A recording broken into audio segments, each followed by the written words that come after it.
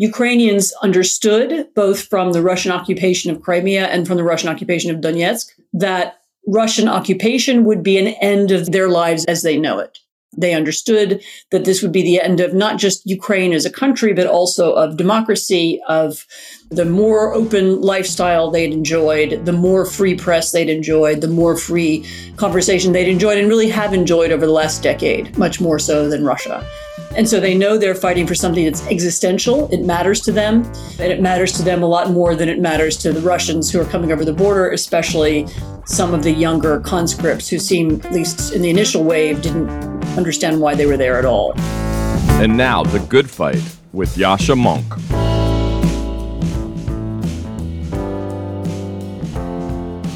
It's difficult to think about anything other than the war in Ukraine at the moment, and that's what my main conversation this week with Anne Applebaum is going to be about. But I did want to take a moment to address two upcoming elections in Europe. It looked as though each of those might turn out to be a hinge election, one that really radically changes the political trajectory of those countries. But with a few weeks left in the campaigns, it looks as though they have turned out to be quite boring and predictable, which is on the whole a good thing in one country and a very bad thing in the other. In France, Emmanuel Macron has had a slightly mixed record in office. He certainly has dashed some of the huge hopes that many French voters had in him when he was elected 5 years ago. But though he is underwater in his approval ratings, they are far higher than those of his last 3 or 4 predecessors. They are much, much higher than those of his immediate predecessor, François Hollande. And as a result, the horror scenarios which many worried about have not come to pass. Marine Le Pen is likely to make it into the second round once again, but she does not appear to be likely to beat Emmanuel Macron in the second round. And Eric Zemmour, the far-right polemicist who has outflanked Le Pen on the extreme right, does not look as though he is going to come second or perhaps even third, perhaps not even fourth in the first round of the election. It certainly is looking very unlikely that he will be the president of France. So at a time when every election still does pose a real danger that a deeply illiberal, anti-democratic candidate might come to office, the fact that Macron is now very likely to cruise to re-election is, I think, a clear win for liberal democracy. Not so, unfortunately, in Hungary, where the opposition, after years of being deeply divided and making many mistakes, finally seemed to be getting its act together in the run-up to the parliamentary elections that are about to be held there. The opposition managed to unite. They selected a former small-town mayor who seemed poised to be able to appeal to some of the politically more moderate Hungarians, to not just mobilize the opposition to Orban in the big city like Budapest, but also persuade some of Orban's former voters to join the opposition. But if the latest opinion polls are to be believed, it is now unfortunately looking quite unlikely that the Hungarian opposition will be able to beat Orban. This is, of course, in part due to the control that Orban has over the institutions of the country, over the media in the country. This is not going to be a fair election. But even so, there seemed to be a little bit of hope 6 months ago, 9 months ago, that the opposition might somehow be able to win the election and either force Orban from office or force him to abandon the pretense of democracy. It now looks as though Orban, with his unfair control over much of the media and much of the political system, is actually going to win a majority of the vote. So what we have here, when you look at it from the perspective, from a frame of populism, is a kind of stalemate in which countries which are already controlled by authoritarian populists continue to drift in an authoritarian direction. But countries where populists have not yet gained power, like France, are continuing to resist the populist onslaught.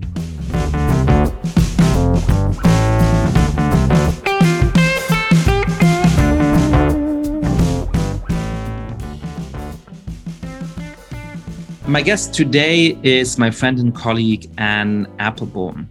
Anne is a senior fellow at the Agora Institute at Johns Hopkins University. She's a staff writer at The Atlantic. We are colleagues in many different fora. And she's the author of a number of really important books that speak directly to this moment, including Gulag, A History, Red Famine, Stalin's War on Ukraine, and Iron Curtain, The Crushing of Eastern Europe. We talked, of course, about the war in Ukraine, and particularly about three important topics: about what the dictatorship will look like in Russia after the way it is being transformed by this war, the prospects for a real Ukrainian victory, what it would take for Ukraine to win and what victory would actually consist of, and finally, what the broader strategy might be that democracies should pursue to defend themselves and protect their values against the global autocratic resurgence. Anne Applebaum, welcome to the podcast. Hello, Yasha. Thank you for having me. It's always a pleasure to talk to you and to have you on the podcast. So it's now been nearly a month since the beginning of the war. What is the state of the war today, and how is that different from what we might have expected 4 weeks ago?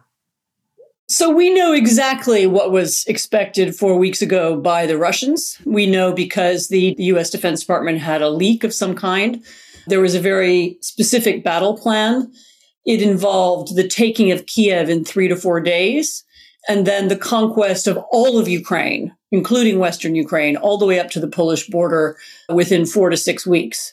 We know that after 3 or 4 days, there were articles written celebrating the conquest of Ukraine and the reunification of Russia, Belarus, and Ukraine, one of which accidentally appeared on a Russian website and was quickly taken down. So we know what the plan was. And I have to say that in Washington, in the 2 or 3 weeks in the run-up to the war, that was pretty much what most American analysts also thought would happen. I got into an argument with one of them. It was right before the Munich Security Conference. So it was about a week before the invasion. And he told me that that was what was going to happen. And I said, well, don't you think the Ukrainians are going to fight back? And he said to me, you live in a bubble. You only know your Ukrainian friends and you don't see the wider picture. And I said to him, maybe you live in a bubble because you read Russian military documents all day long. This is an American stipulate, not a Russian. Anyway, I was right. Or partly right. The war is not over yet. But clearly the plan was based on Putin's assumption and the assumptions of many other people that the Ukrainians would not fight. Putin thought that because he thinks Ukraine is not a real country. These are not people who will defend themselves. They're not invested enough in the nation to defend it. The Americans thought that because they were looking at Russian estimates of how many weapons they have, and the Russians so outnumber the Ukrainians, both in amount of just pure stuff they have and also numbers of people. What nobody really counted on was, first of all, the Ukrainian army having fought over the last 8 years. There are a lot of veterans. There's a lot of military experience. It's not just one of those post-Soviet armies that, has never done anything. Also that the ongoing 8-year war with Russia had changed Ukraine. Ukrainians understood, both from the Russian occupation of Crimea and from the Russian occupation of Donetsk, those Donetsk regions, that Russian occupation would be an end of their lives as they know it. They understood that this would be the end of not just Ukraine as a country, but also of democracy, of the more open lifestyle they'd enjoyed, the more free press they'd enjoyed, the more free conversation they'd enjoyed and really have enjoyed over the last decade, much more so than Russia. And so they know they're fighting for something that's existential. It matters to them. And it matters to them a lot more than it matters to the Russians who are coming over the border, especially some of the younger conscripts who seem, at least in the initial wave, didn't understand why they were there at all. So it really is a war where what you're fighting for and whether or not you care about it matters a lot. And the fact that Kiev is still standing and the country is not conquered is a testament to that. So clearly one of the real things that mattered in, at least so far, allowing Ukrainians to defend their country very effectively is the will to fight, the leadership, which has been, I think, more courageous and inspirational than we might have imagined. But it has to go beyond that, right? So clearly Ukraine's army is a lot stronger and more professional than many had assumed. Russia's army also seems to be a lot weaker and more sclerotic than many assumed. Yes. I mean, I think what we're watching is the effect of corruption.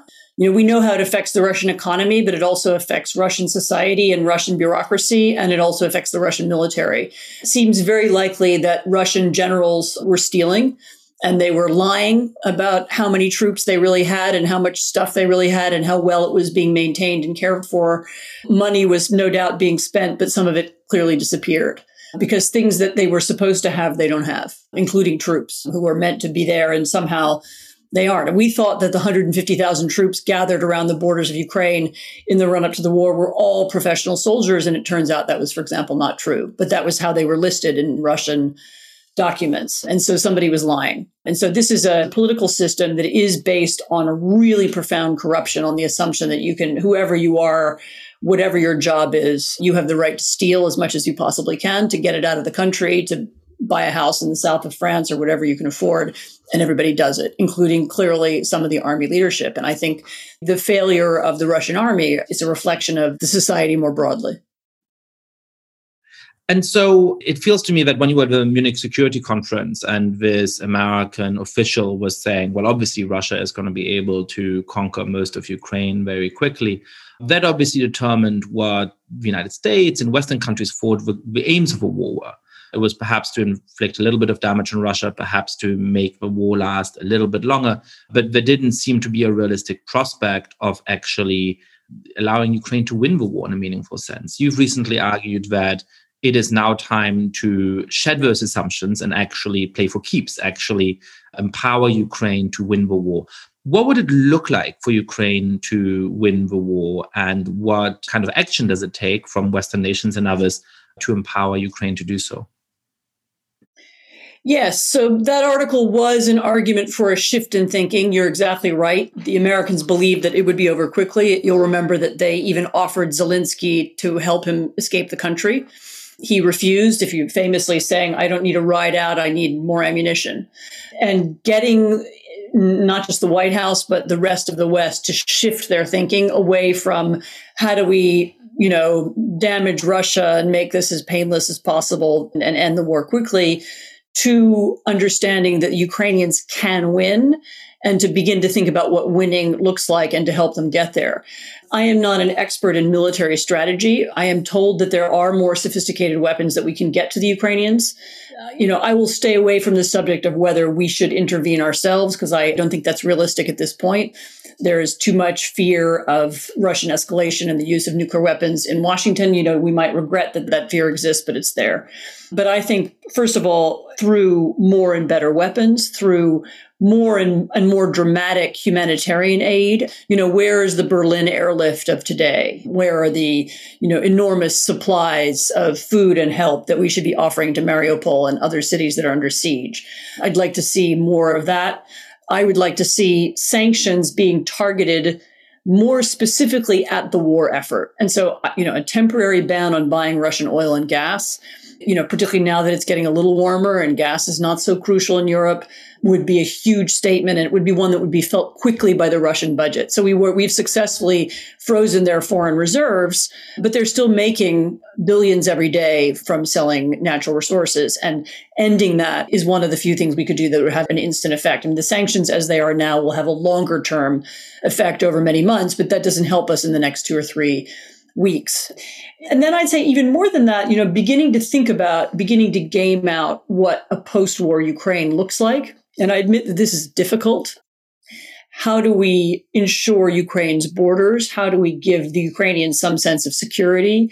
How do we make sure that Russia doesn't come back again?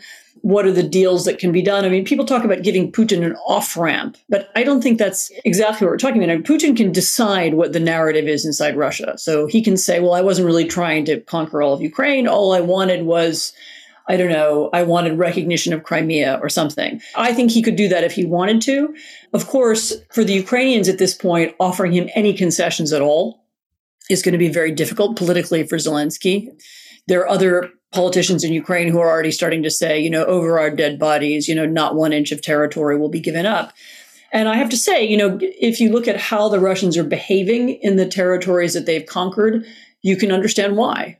One of the things that to me as a historian is really horrifying, kind of bone chilling, is watching the Russians do in eastern Ukrainian cities exactly what they did in eastern Poland, in Hungary, in the Baltic states, in East Germany right after World War II, namely decapitating the top of society, arresting the mayors, arresting museum curators, intellectuals, journalists, and then using random terror on everybody else. This was the Soviet occupation. This is how it was conducted in Central Europe after the war at the end of 44 and 45. And they seem to have the same playbook, and they're doing it again. And so, of course, for the Ukrainians, giving up any territory means that you're giving people over to a regime of terror. And that has to be very difficult for any politician. I want to understand more about that parallel before we get back to how exactly Ukraine might win the war. There was a very clear and specific goal in the actions of the Soviet Union in the post-World War II period, which you've described brilliantly in one of your books. They wanted to erect a communist regime. And, part of the point was that it would be subservient to the will of Moscow and the Kremlin, but part of the point was a set of ideological goals for what those societies would look like internally. What is the nature of the Putin regime today? It started off as just a kind of kleptocratic dictatorship. There's an argument being made, at least it's a strong argument, perhaps it's a convincing argument, that Russia is quickly turning into a kind of totalitarian society. But it is a totalitarian society without a very strong ideology. It does not have the strength of ideology that something like the Third Reich had, and it does not have the kind of strength of ideology that the Soviet Union had. So I guess I have a double question for you. Is like, A, what is happening inside Russia? What do you think the shape of that society is going to be like after the war if Putin stays in power? But B, how does that create a disanalogy to what happened after World War II? Because one of the things that made that work was that you had some domestic elites who actually believed in the communist ideology, that you had some sort of set of texts that you could impose as the sort of supposed governing ideals of a society. Today, Russia lacks all of that. So what would sort of following the same playbook without that ideological foundation look like? So I have actually been arguing for about 15 years that there is a kind of ideology of Putinism. There is a theory of history, there is an economic theory, there is a kind of politics. The theory of history is that Russia was robbed at the end of the Soviet Union when it broke up. The 1990s were a disaster in which during a period when the West sought to destroy Russia, Putin then began to rebuild Russia. So there's a kind of resentment and nostalgia that worked together to explain everything that's happened in the last 30 years. There is an economic theory, which is essentially, in a political theory, essentially there's kind of fake democracy and fake capitalism. So there are some of the forms of capitalism, but in fact, the economy is controlled from above by a group of oligarchs. There appear to be democratic elections, but in fact, the outcomes are determined also. You have a managed economy and a managed democracy, and there's an elite behind it who controls things, sort of puppet masters behind the scenes. And this, of course, reflects very much a KGB way of thinking about the world. And this is actually how Putin thinks the world works.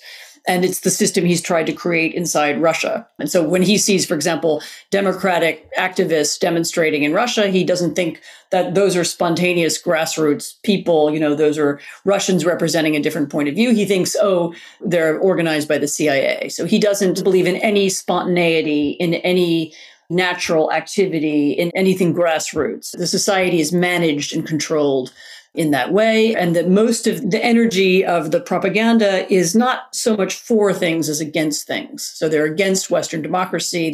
They constantly seek to expose hypocrisy as they see it. They're looking constantly to expose and undermine Western politics and European politics and Western and international institutions, including all the institutions set up after the Second World War that were designed to prevent situations exactly like this one. So the language of human rights and the language of negotiation and laws on war and so on. They're setting themselves up as a kind of realist power that is opposed to all those things.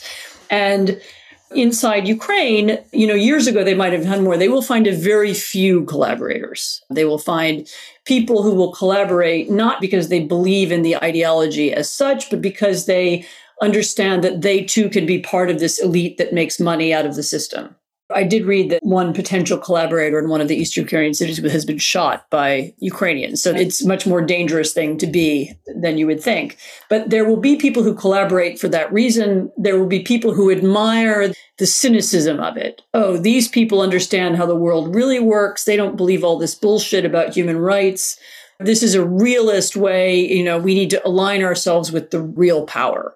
And so that will attract maybe some people inside Ukraine, although, as I said, not very many. In fact, so far, surprisingly little. But it will appeal to people in Russia, and it will appeal to some in Europe and lots of people around the world. This is just realism. This is how the world works. And if you hitch your star to it, there's money to be made. It's not an ideology in the old sort of Marxist-Leninism style. It doesn't have an elaborate text to go along with it. But there's a kind of set of ideas. People understand what they are, and people act in accordance with them. It's true that up until a year or two ago, really, Putin's success in a way was that he was able to maintain the system, but it allowed for some freedom inside Russia. In other words, there was a kind of system whereby, you could have your independent newspaper, you could be an independent politician, as long as not that many people read your paper and not that many people voted for you, it was fine. And the only people who got in trouble were the people who accidentally or on purpose got too many readers or too many followers. And so Alexei Navalny became a problem for Putin because his language and rhetoric was aimed exactly at this cynicism and exactly at the corruption. And lots of people immediately understood that he was right. And so he was twice poisoned and now is in prison. The same is true of the various independent outlets. As soon as they had too much influence or they were too popular, then they would be undermined or pushed abroad or put out of business. But there was enough freedom in Russia that people didn't feel like they had to escape. There was art shows in Moscow and there were theater productions and there was some kind of public life, even in the provinces. Literally in the last 3 weeks, that may have now ended for good. Your acquaintance and mine, who was on your podcast recently, Zhenya Albats, is still there. She's a liberal Russian, has been anti-Putin from the beginning.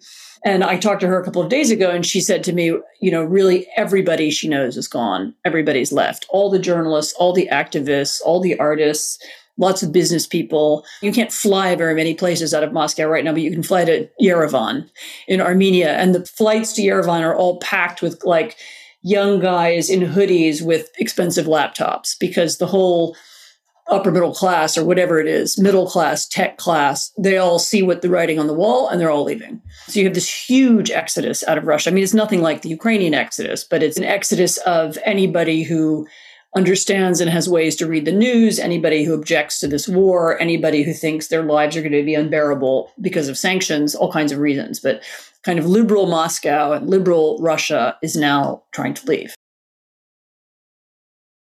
Yeah, so I'm trying to make sense of what that actually looks like as a society. And I don't think the answers to that are obvious. So the most salient models I have of different kinds of dictatorships are, on the one side, something much more like what you were describing Russia feeling like 5 or 10 years ago, which is to say, hey, we have a strong man in power, and you can't do anything that endangers the rule of this dictator or upsets the people who are closest to him, because you are exposing their corruption or doing things that embarrass them, doing things that endanger their interests.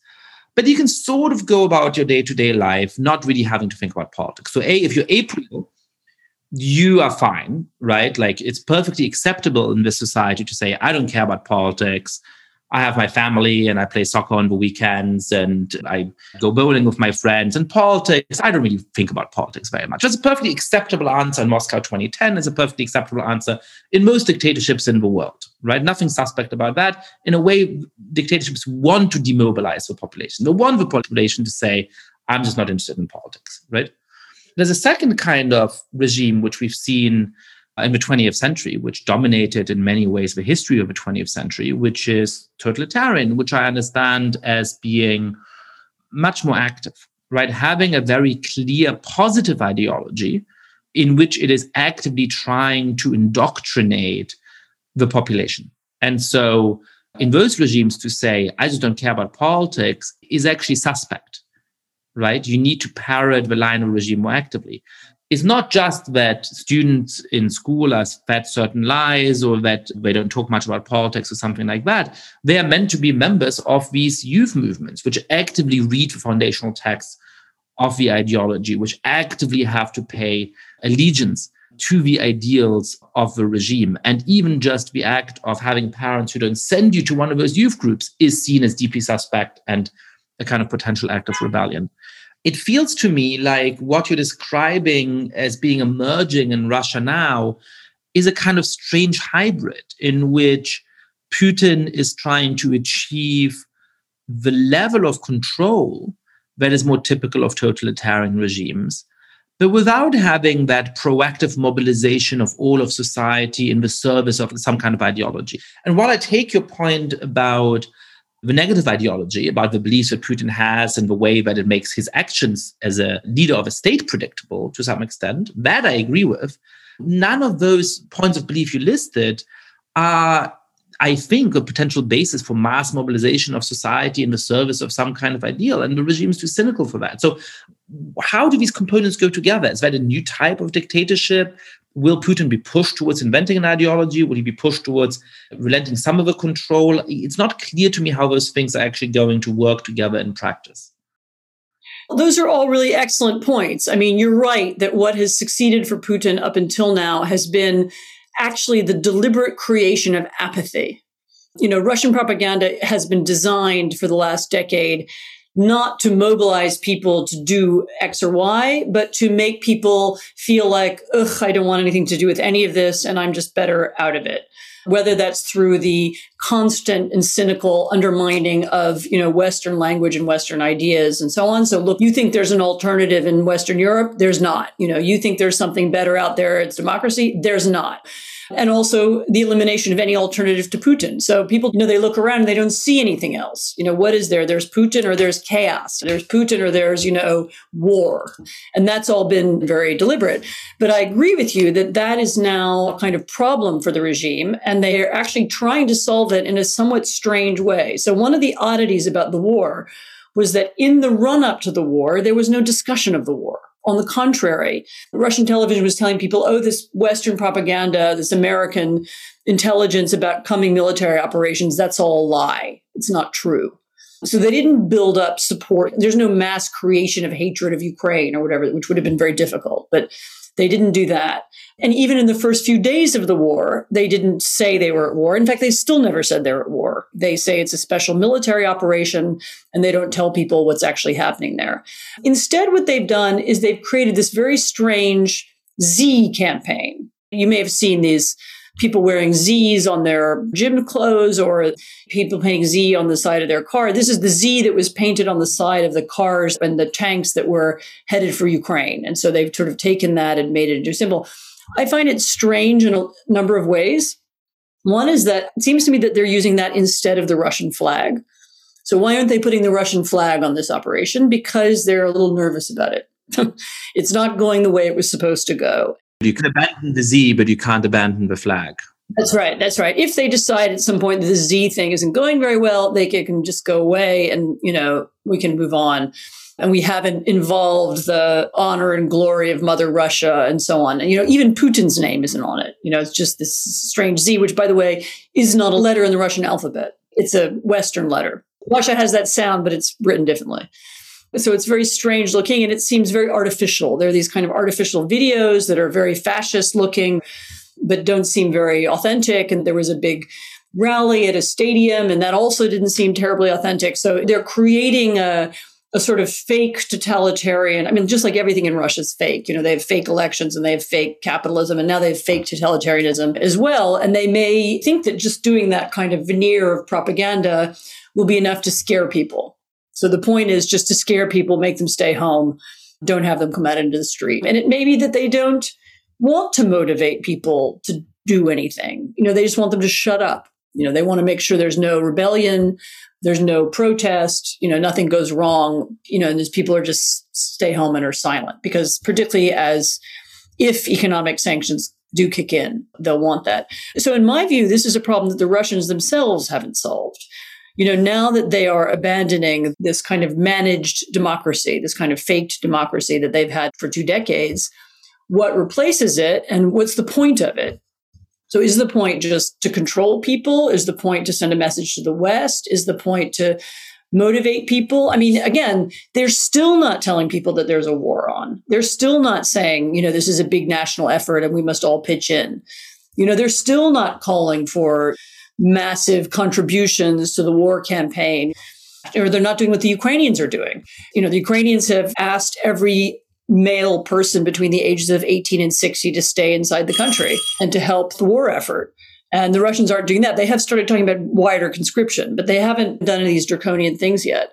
And that makes me think that they don't know. So how does that relate to this question of an off-ramp for Putin? As long as Putin stays in complete control of a country and feels confident that he can stay in complete control of a country, he might be able to declare victory on any point and say the special military operation has succeeded. Wonderful. Here's whatever treaty we've come to with Ukraine. Let's celebrate and move on and, distract attention somewhere else. But that assumes either objectively that Putin's rule is not in danger and that there aren't people within Russia who are thinking, what adventure have we just been taking on? What did we sacrifice all of the money we've just lost for? Why, as Evgenia Albert said when she was on the podcast, is my wife sort of angry at me because suddenly Prada and Versace are gone from Moscow and our life is a lot less good than it was? Or at the very least, subjectively, Putin has to feel that he can agree to what objectively would be a humiliating deal, try to sell it to the Russian public in this way without endangering his own rule. Do we know anything about whether Putin's command of the Russian state apparatus is sufficiently firm and whether he feels that it is sufficiently firm? Because if one of those conditions is not true, it seems to me that Putin is not going to choose any form of off-ramp. So he's clearly paranoid about something. The fact that he's appearing at those long tables, 10 meters away from his generals, either he's scared of getting COVID from them or he's scared of assassination. Neither one is a good sign. And he's making these paranoid ranting appearances on television. I mean, those are not signs of somebody who's 100% confident that everything's going really well. And I would say actually the same thing of this weird Z campaign. That doesn't also look like what a healthy, secure dictator does. On the other hand, from everything that we know about how it works, I do think that he controls the narrative inside the country. So if he decides that it's time to end the war and that they can claim some kind of achievement, then he will still be able to do it. I say, again, they've not told the Russians they're at war. They've not said there's a major campaign on. They've not told them that 10,000 Russian soldiers have died. They haven't told people any of that. And so they're right now still at the point where he could say, I've achieved X or Y, it stops. And I think he could still do it. He could pull them out. And he hasn't put Russia's name on the line. He hasn't put his own name on the line. All these things that I've pointed out before are the things that give me some hope that if he wanted to end it, he could end it. What I don't know, and I don't think anybody knows, and certainly none of us can know, is what's in his head about how existential or how important this war is to him. It's been pretty clear to me for years, actually, that he perceived Ukraine as a kind of existential threat in a way that was very hard for outsiders to understand. But Ukrainian democracy was something that he took personally. It was kind of insult. Here's our former colony, and they've chosen a different political system, and they've chosen to be integrated with Europe. And he understood that as an attack on him and his autocracy and his authority. He's made that clear for a decade. But the question is, can he decide that he can tolerate Ukrainian democracy after all? Can he revert back even to the position he seemed to have around 2010 or 2011 when he seemed initially willing for Ukraine to have some kind of relationship with the EU? Initially, he seemed to be in favor of a Ukrainian trade agreement, for example. That was the first step that Ukraine took towards a relationship with Europe. And he seemed like that was okay. He didn't object to it. And then he changed his mind. He decided he objected to it.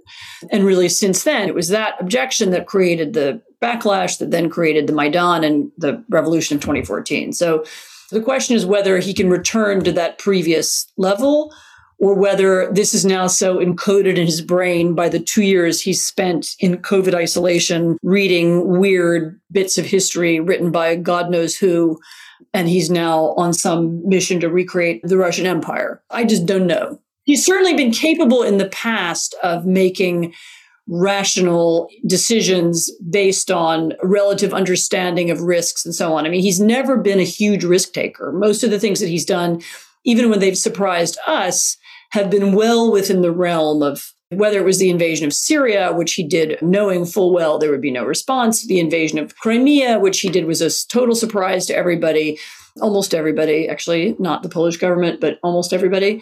All of that was calculated. Even his, for example, the attack on the US election, the use of disinformation, or the support for far-right parties in Europe, all that was a kind of calculated risk. This seems to me now at a new level, and whether he's now crossed into some other realm of thinking, I just don't know. Yeah, that's an interesting way of thinking about Russia's actions over the last 10 years. I feel like they kept surprising many observers because Putin kept doing things that were more immoral and more violating of the basic rules of the international political settlement than people expected. But none of them actually involved a huge amount of risk for him or for Russia. So I think sort of if you disentangle those two strands of what might constrain somebody's action, what imposes risk on yourself and your country on the one hand, and sort of where are the moral lines or just the traditional political lines, Putin has always been more willing to cross the moral and the political lines, but he actually hasn't taken on vast risk for his own country. And I guess one question about the war in Ukraine is, did he just miscalculate and he thought that the war in Ukraine wouldn't be a huge risk either, because within 3 days he would be in Kiev and all of European countries kept making excuses for everything else he had done across the world, and clearly the appetite for sanctions was limited. It's not that he was willing to take on much bigger risk, he just didn't think that the risk was that big. Or was he actually willing to say, this is so important to me that I'm willing to take a completely different level of risk? And I don't think that it's obvious which of those two it was. I can only guess. My guess is that on 3 counts, he's had very bad information for the last several years. Number one, on the nature of modern Ukraine, about which he knows nothing. He's never been there. He doesn't know any of its leaders. Nobody else around him does either. They've been telling themselves for a decade that Ukraine is a fake country, and they don't have any idea what it's really like. And here it's like Shakespeare, he's a leader isolated from reality. He's surrounded by yes men. Probably everybody around him was also saying Ukraine is a fake country. And so he believed that. And I think similarly, probably thanks to Trump, he believed that the West was more divided and less likely to support Ukraine than he expected. He watched over 4 years of the Trump administration as Trump attacked NATO and talked about taking American troops out. And a lot of the Republican Party supported Trump in those efforts, or anyway, didn't push back. And there was a lot of dissatisfaction with American leadership in Europe and so on. He watched all that happen, and he probably thought, well, this is not a united alliance. They're not that interested in helping the Ukrainians. They won't do anything. And I think finally the U.S., I'm sure he believed, his propaganda and the propaganda that he can hear coming from Fox News and other places that, Joe Biden is a weak, elderly person who's really out of it, and he's got dementia and he's not really paying attention to anything and he's not in control. I'm sure those 3 miscalculations were part of his misreading of the situation. And again, I imagine some of his information comes from the US media and from European media. And so if you listen to French or German media, you can hear a lot of whining about America and American leadership. And if you listen to American media, you can hear a lot of stuff about how Joe Biden has dementia. So he informed himself through those partisan sources and miscalculated. That would be my guess.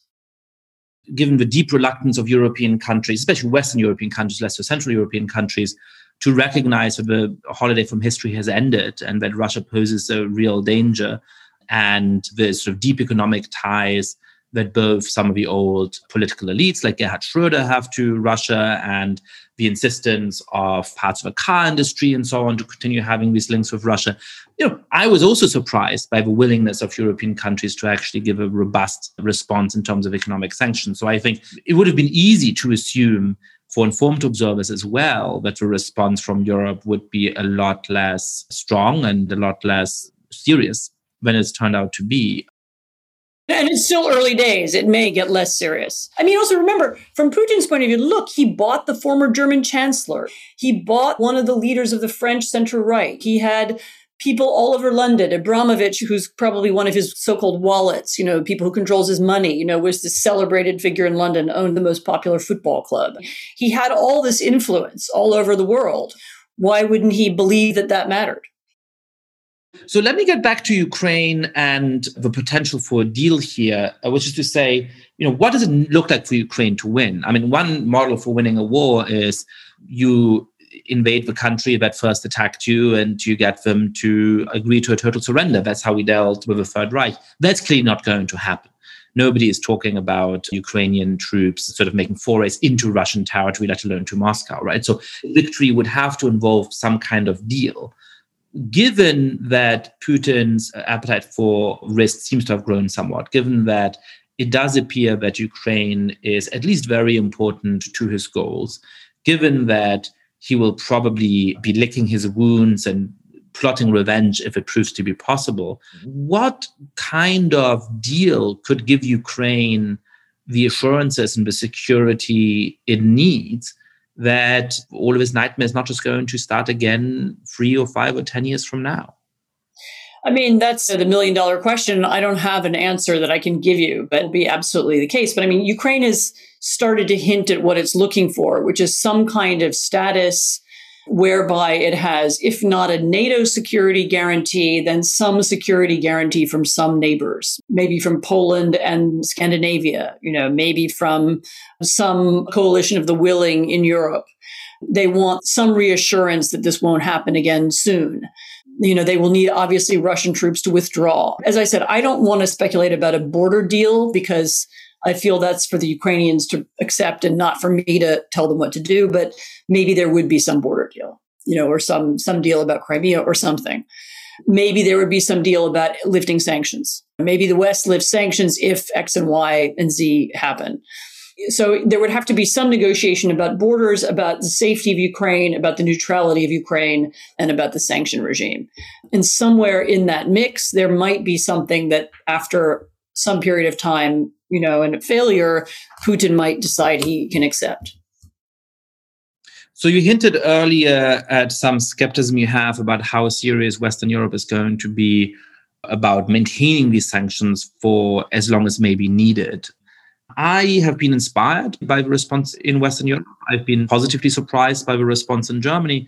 But like you, I worry that there's a huge difference between what these countries are willing to do in the opening phase of a brutal war a few hundred miles from their own border, and what that will look like in 3 or 5 years, whether Germany is actually willing to end its holiday from history, whether Italy is actually willing to wean itself off of Russian gas over the next years and stop the current state of affairs, which is essentially that if Vladimir Putin decides to go for confrontation with Europe and with Italy, then a bunch of Italian pensioners die come February or March because they can't heat their homes. So how optimistic are you about how Europe will act in the coming years? And what should European leaders, in fact, do to make sure that we contain the danger from Russia in a sustainable way? So I do agree with you that the transformation in Germany is remarkable. I wrote this at the time, things that seemed impossible 3 days earlier suddenly became possible because of the war and because of Zelensky's eloquence and because the Ukrainians show how much they value our values. And I think that moved people a lot. And public opinion has a big impact on politics, at least in our countries, and made a huge difference. I'm particularly worried about the oil and gas question because I do think that it's going to become clear, maybe even quite soon, that we have to cut off at least Russian oil and maybe Russian gas if we want to stop the war. In other words, the war might require that the Russian regime ceases to have any way of earning money. And that would inflict a lot of disruption in European politics. The French have an election. Italian politics is always pretty nutty. The Germans wouldn't like it either. And so I'm worried that that would lead to some dissension and division inside the West in the event of Russian use of chemical or, God forbid, nuclear weapons. I can imagine divisions about what the response should be there. I'm not privy to any private conversations about it. I'm sure there are some, lots of them, in fact, taking place among the main NATO countries. But, there will be differences of opinion as to what we should do and how we should respond.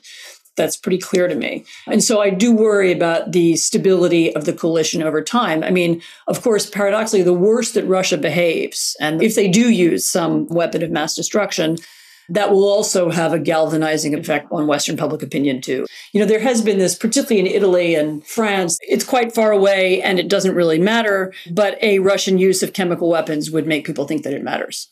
As I said, I just worry about the ability of leaders in democracies being able to take a big economic collapse if that's what this war causes. As a final question, Anne, I read this morning that there's an initiative in the Bulgarian parliament to stop the heinous practice in some EU countries of people from outside the EU being able to invest in the country, often by buying up some real estate, and actually relatively small ticket stuff, and becoming eligible for EU citizenship as a result. That's been one of the ways in which Russian oligarchs and dodgy oligarchs from other countries around the world have been able to gain EU citizenship, buy their way into EU citizenship, and therefore protect themselves in important ways. It seems to me you'll likely agree that that is one important loophole that we have to stop to make it harder for those who profit from these corrupt regimes to go and enjoy their wealth around the world. But what would a broader strategy of pushback against the authoritarian resurgence look like? What would a broader strategy of making sure that democracies actually protect their values and take the fight to the Putins and the other dictators of the world look like? So I think there are three elements of a pushback. Number one is the one you've just hinted at, which is ending kleptocracy, not just kind of changing a few rules and making it harder, but really just put this whole thing to an end. End these practices of giving people visas, shut down the tax havens, shut down the anonymous companies and the shell companies. I mean, these things only exist because they're created legally, and so we can uncreate them. And of course, they can still have them in Dubai or wherever, but it would make a huge difference if U.S. citizens were not allowed to invest in them and U.S. lawyers and accountants were not allowed to deal with them. That would end a lot of it overnight. And so really putting an absolute end to international kleptocracy is number one. That's not just about Russia. It's about lots of other countries too, as you know. Number two, we need to completely rethink the way that we communicate with the world. We in the West, we are very lazy about assuming that everybody else just accepts our values, or they automatically think that borders are inviolable and that's some kind of rule created by the UN. The UN doesn't work anymore. The UN has been systematically undermined, especially by China, but also by Russia and the other autocracies. There is no liberal world order. The only world order there is the one that we can create and define and explain.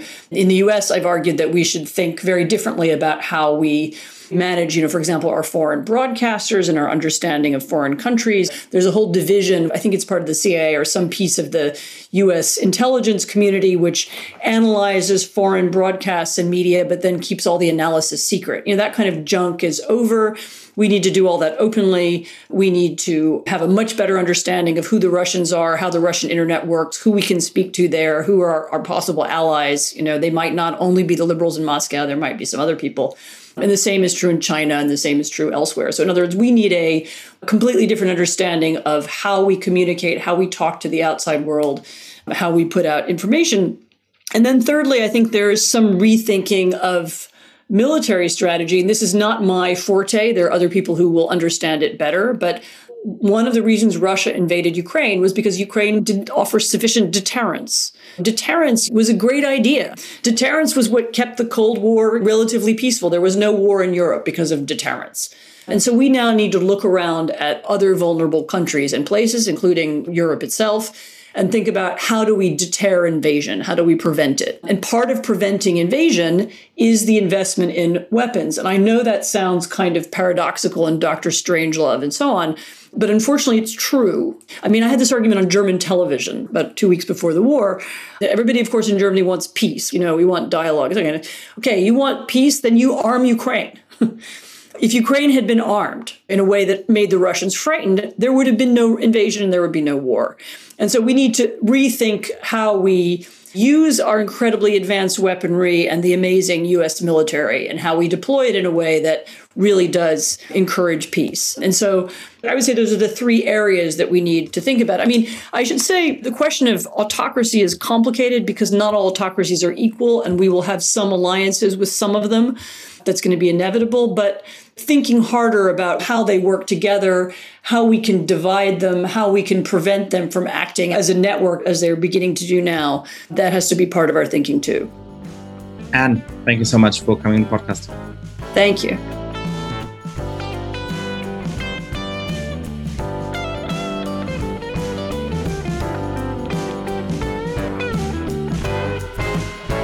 Thank you so much for listening to The Good Fight. Lots of listeners have been spreading the word about this show.